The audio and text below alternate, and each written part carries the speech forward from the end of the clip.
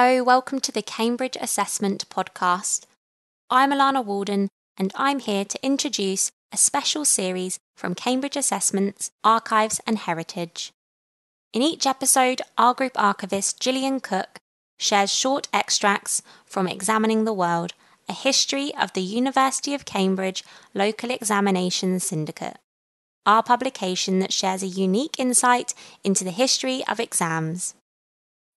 Exams during the Second World War, from Examining the World, Chapter 2 Andrew Watts and Chapter 4 Greg Lacey. The emergency arrangements for the home examinations dealt in detail with the ways invigilators had to act if an examination was interrupted by an air raid and the candidates had to go into shelters. A report should then be written to the syndicate to explain any special circumstances. Examination room behaviour showed clearly that all candidates were very tired, wrote one headmaster, who then went on to list the difficulties of the individual students. Home badly damaged, home demolished, civil defence duty all night, assisted in firefighting and salvage work, grandparents killed. Those candidates whose homes were damaged, the head wrote, had attendant difficulties in obtaining accommodation and clothes.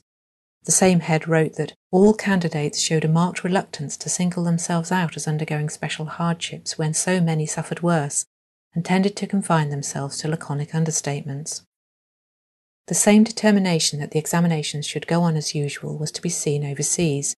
In 1945, the syndicate received a letter from the Colonial Office asking it to consider scripts from candidates who'd taken their school certificate examinations while in an internment camp in Malaya.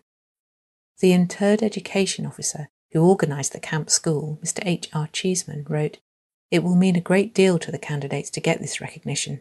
It will mitigate the loss involved by the war, and I have used the possibility of this recognition as an incentive, not only to them, but to the whole camp school."